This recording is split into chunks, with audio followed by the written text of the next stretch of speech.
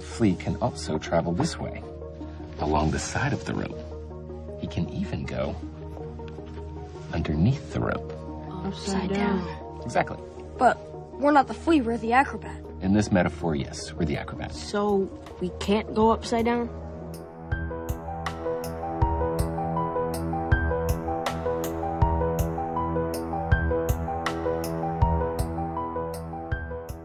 Welcome in to the Upside Down. It is a trending education extra as we talk about Stranger Things Season 2. It's Dan Strafford, Brandon Jones, Michael Palmer here with you, and a fun season of Stranger Things over on Netflix. Mike, we're going to talk some spoilers here, but we're going to hold off on those up front. Your reaction, though, you binged. You didn't binge, actually. You made the choice to space out your watch of Stranger Things 2. Is that correct? Yes, and I was a little spaced out while watching my spaced out viewing of Stranger Things. But yeah, I decided, because the good learning science practice is to avoid binging and avoid like massive practice. So like the idea is you retain the information a little bit better. So I began with my viewing partner, Robin, friend of the show, who we decided to watch one show a day, one show a night, which lasted 6 shows, and then we couldn't stop. So I think the last 3 we kind of knocked out in one sitting. Also because I could feel Brandon breathing down my neck because I knew you were starting later and I knew you were gonna binge. But that was the Demogorgon, I think. It wasn't exactly. me. Spoiler alert, season 1. Yeah, but it was I mean it's definitely a lot of fun. And so I thought the learning science angle is interesting, and also just how people are consuming media and how like this type of stuff is really designed for binging. And even the fact that it's like 9 episodes, that's one wasted day and you're caught up. Yeah, I also chunked it. So I watched it in 4 or 5 sittings. What was interesting is I had the last 2 to watch, and I had time to watch just one, and decided not to. Yeah. Because, for that reason that like once you've popped, you can't stop. Right.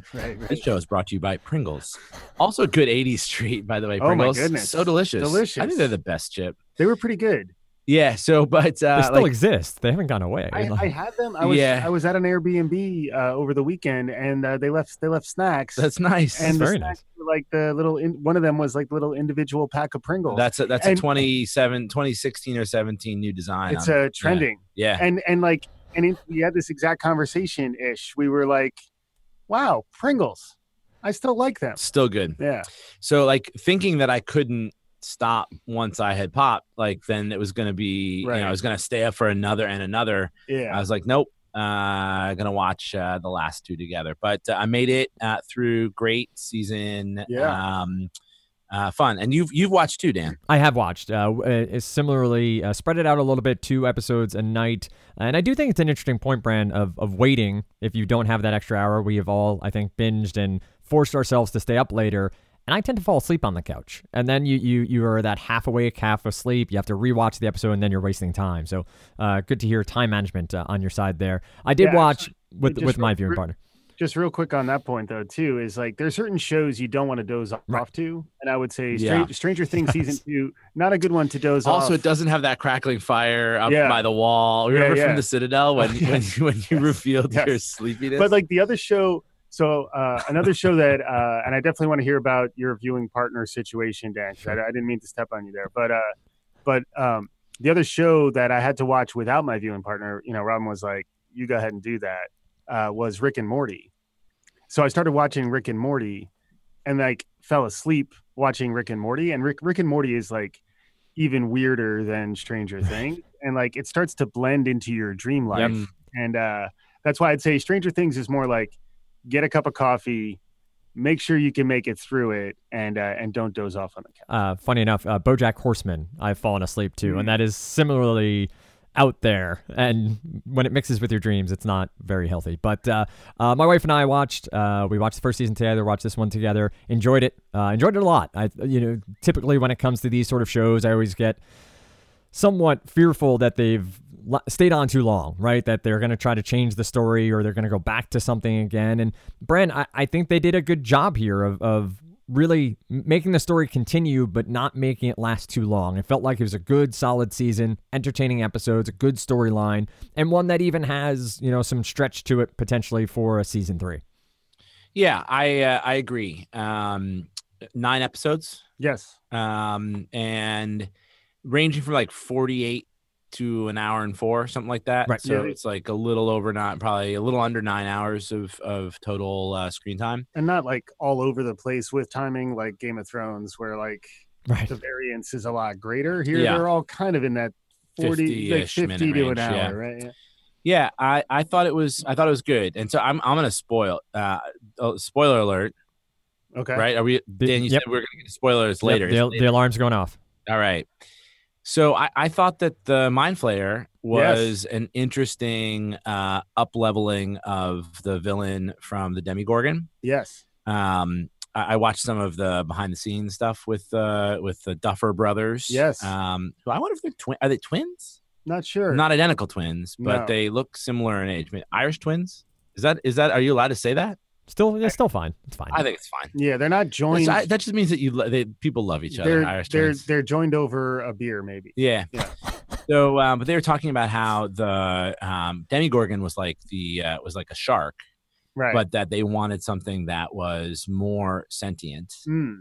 Although I would say sharks are sentient, but like Right. had greater cognitive threat to it. So I like how they went from the Demigorgon to the Mind Flayer to the Shadow Monster, Mhm. creature.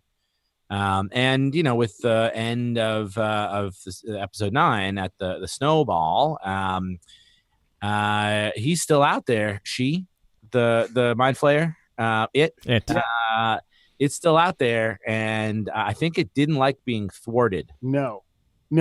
So I think it does set the stage for Stranger Things episode or season. Season 3. Yeah, I agree. I mean, it's also I would say season 2. What I liked about the contrast between season 1 and season 2 is like they felt like pretty significantly different shows, and I think season 2 did deliver against a significantly different show than season 1. So I thought for like first 2 seasons, Stranger Things did a really nice job of keeping the viewers' attention and like building more buzz, because like they kind of sneaked up season 1. Like people were like, hey, you got to see the show Stranger Things. It became a phenomenon, and then season 2 became even bigger, and even like the viewership was very different, where like season 1 was more like a slow build, and then season 2, from the time it dropped, like people were like done the next Same day. day. Yeah. And yeah, I have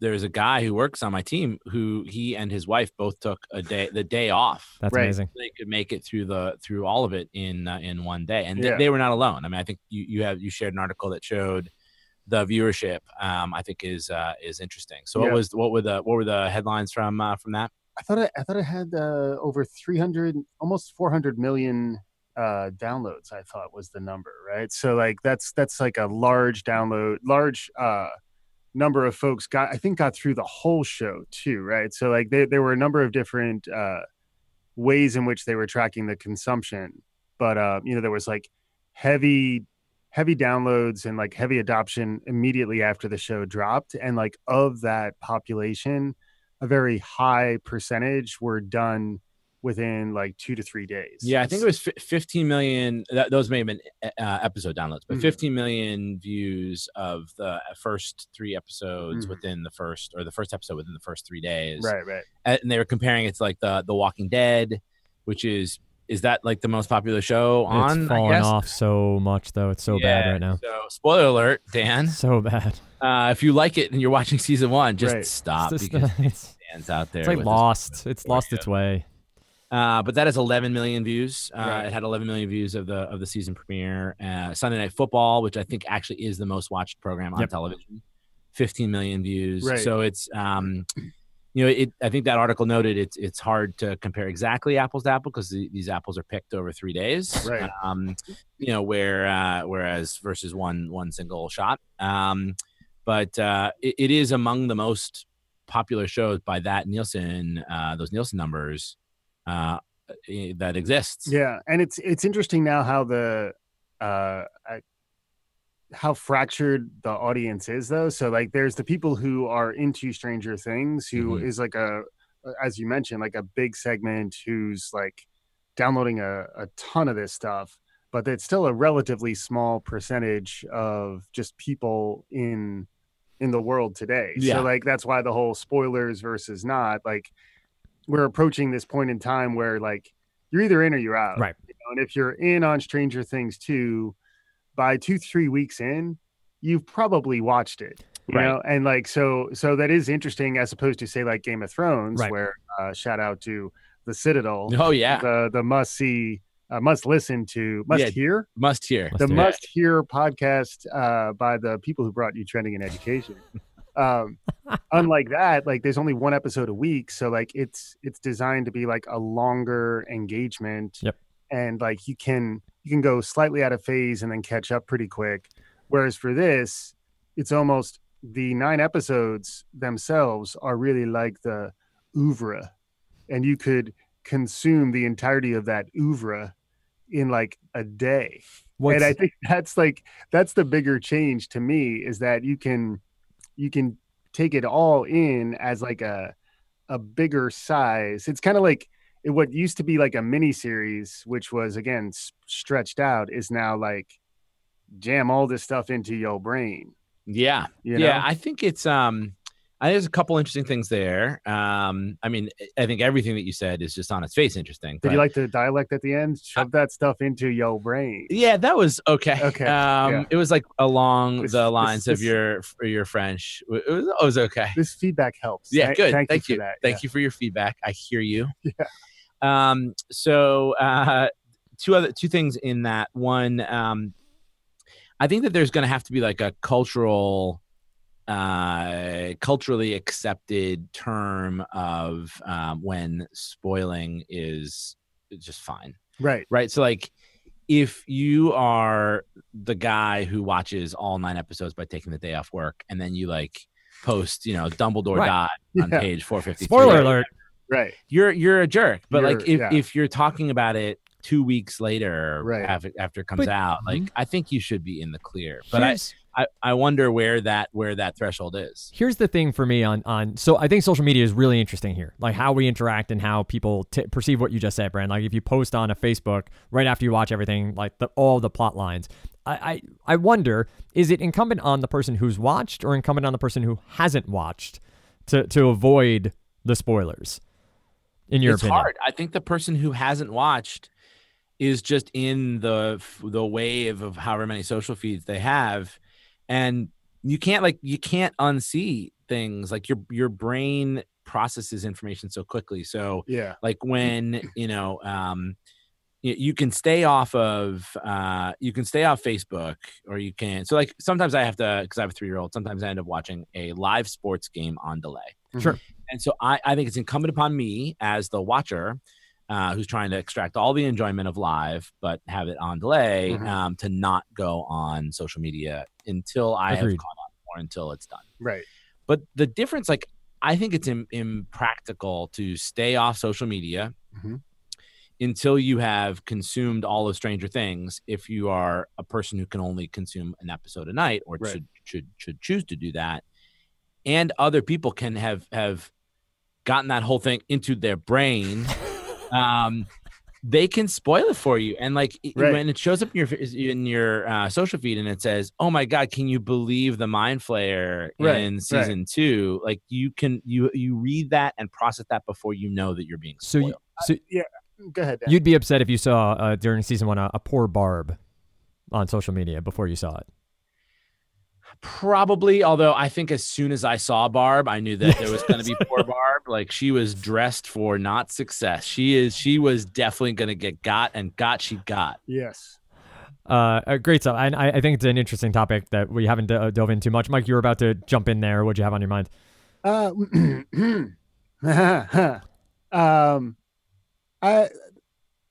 think the Mind Flayer is an interesting one to talk about as like a spoiler.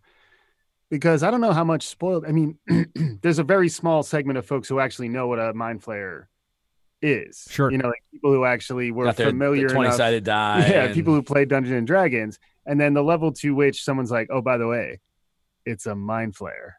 Like, Yeah. how many people are like, oh my God, you spoiled it, as opposed to like, Oh, cool. Barb gets killed. You know, like, so like there's level to which you're actually spoiling the plot, Yeah, and true. there's level to which you're kind of like teasing at it. And then there's also a level to which this is from our sister show, The Citadel, brought to you by your friends at Trending in Education. And Pringles. So like when you were like saying you've been spoiled. Yeah. So like there is even your concept of like, I'm watching a live sports game on delay. Like your friends who know that that's happening may want to mess with you Oh, they do. because They you're do. trying to build the cone of silence. Yeah, they send right? me text messages Exactly. like emergency. Exactly. Penny's in danger. Oh, the Patriots lost. Sucker. But Yeah. But yeah, so like there is the whole phenomenon of like, oh, whoops. Right. Did I just spoil you? Yeah. You know, and Yeah, it's like you might have known you were spoiling me, but yes, you just spoiled Yeah, me. You yeah. know? So Can we talk? I know let's this do is it. You this have is a an shorty episode. exegesis. You have an exegesis. on this I want to thing. talk about science for a 2nd. Preach. Yeah. So I think it's interesting. The show's, I like the show. It appeals to me on so many levels. The music is great. The mood is great. I loved this season, the Reagan Bush, Yeah. Mondale Ferraro signs on the different houses and who's getting what. I think it was 80s interesting. nostalgia off the chain. It's off the chain. I love that this show doesn't have to deal with what I think is super annoying in entertainment set in the modern time, which is, what do you do about your cell phone? Oh, it's out of service. I've lost you. Like, but Yeah. I don't. No one has cell phones. Like, it doesn't have to deal with that. Right, So 80s are beautiful in that way. I also think it's interesting about science. So science plays obviously a huge role in this show. One, science is held up as something that is virtuous and helpful and fun. You know, there's the science teacher, gonna forget his name, Scott something, I think, with the nice 80s mustache. Yes. Who talked about Phineas Gage? He did talk about Phineas Gage. So and that was before I had seen that episode or any Right. episode. Yeah, in our Stranger Things creativity show, you were talking about poor Phineas Gage, and then lo and behold, he shows up in episode 3. It was amazing. Mr. Yes. Clark. Scott Clark is the character's name. Scott Clark. Scott Yeah. Clark. So that's on the one side of science. The AV club is used as their like sort of impromptu HQ in the school. And then there's the really, ominous and threatening part of science, and Hawkins Lab, all of the experiments done on children. Mhm. In season 2, like all the poison that has crept out into the world.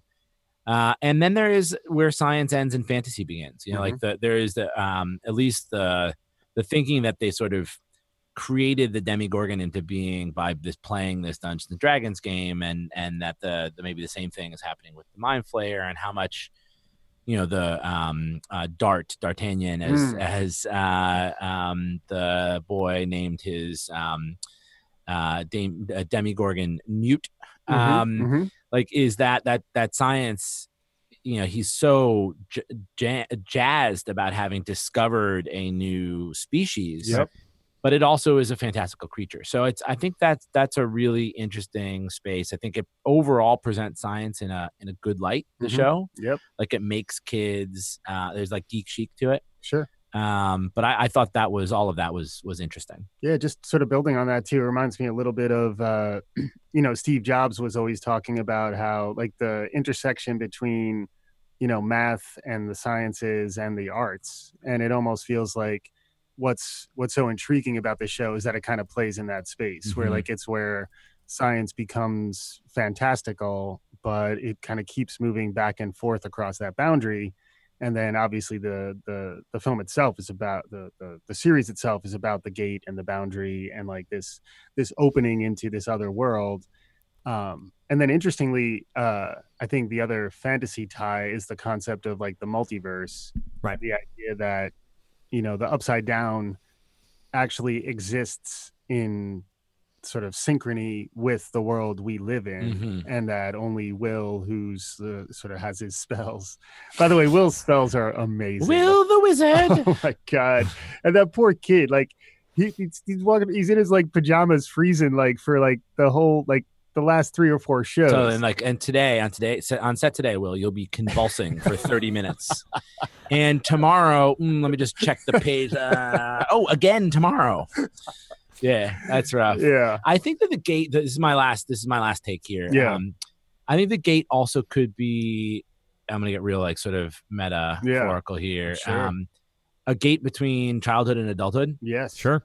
and that these sort of post-pubescent just teenager or tweenager kind of boys and girls are like real proximate to that gate. Yep. Where like the science of and the menace of Hawkins' lab is like adults doing things to children. Yeah. And the main bad guy or a main bad guy is Papa, right? From Right. Eleven's sort of tormentor. And I think that these children have a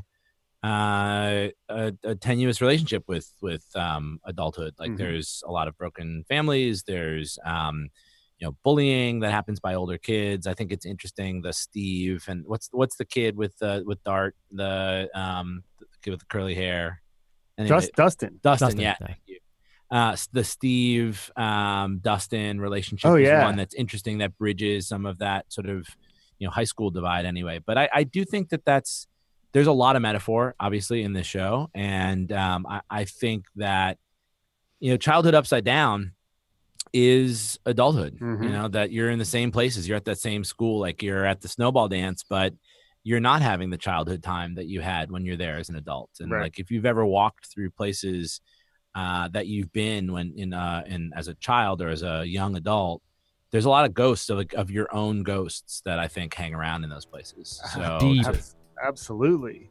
I mean, Yeah. it reminds me of a couple things. First off, Catcher in the Rye, like it's kind of like they're all these adults at the lab are phonies. Yeah. And although there's some adults on your side, and then how about that dance at the end of, I mean, like just that setting, taking us all back to 1984. And I mean, that's just really powerful. I Yeah. mean, because for me, I was going to be born in like another 5-6 years, Right, yeah, but I've always been a fan of the 80s, Yeah. and to see it, you were a played out, like- zygote, I think. Yeah. but actually, as someone who's pretty close to the age of the kids in the AV, I was the age of the kids in the AV club when it was 1984.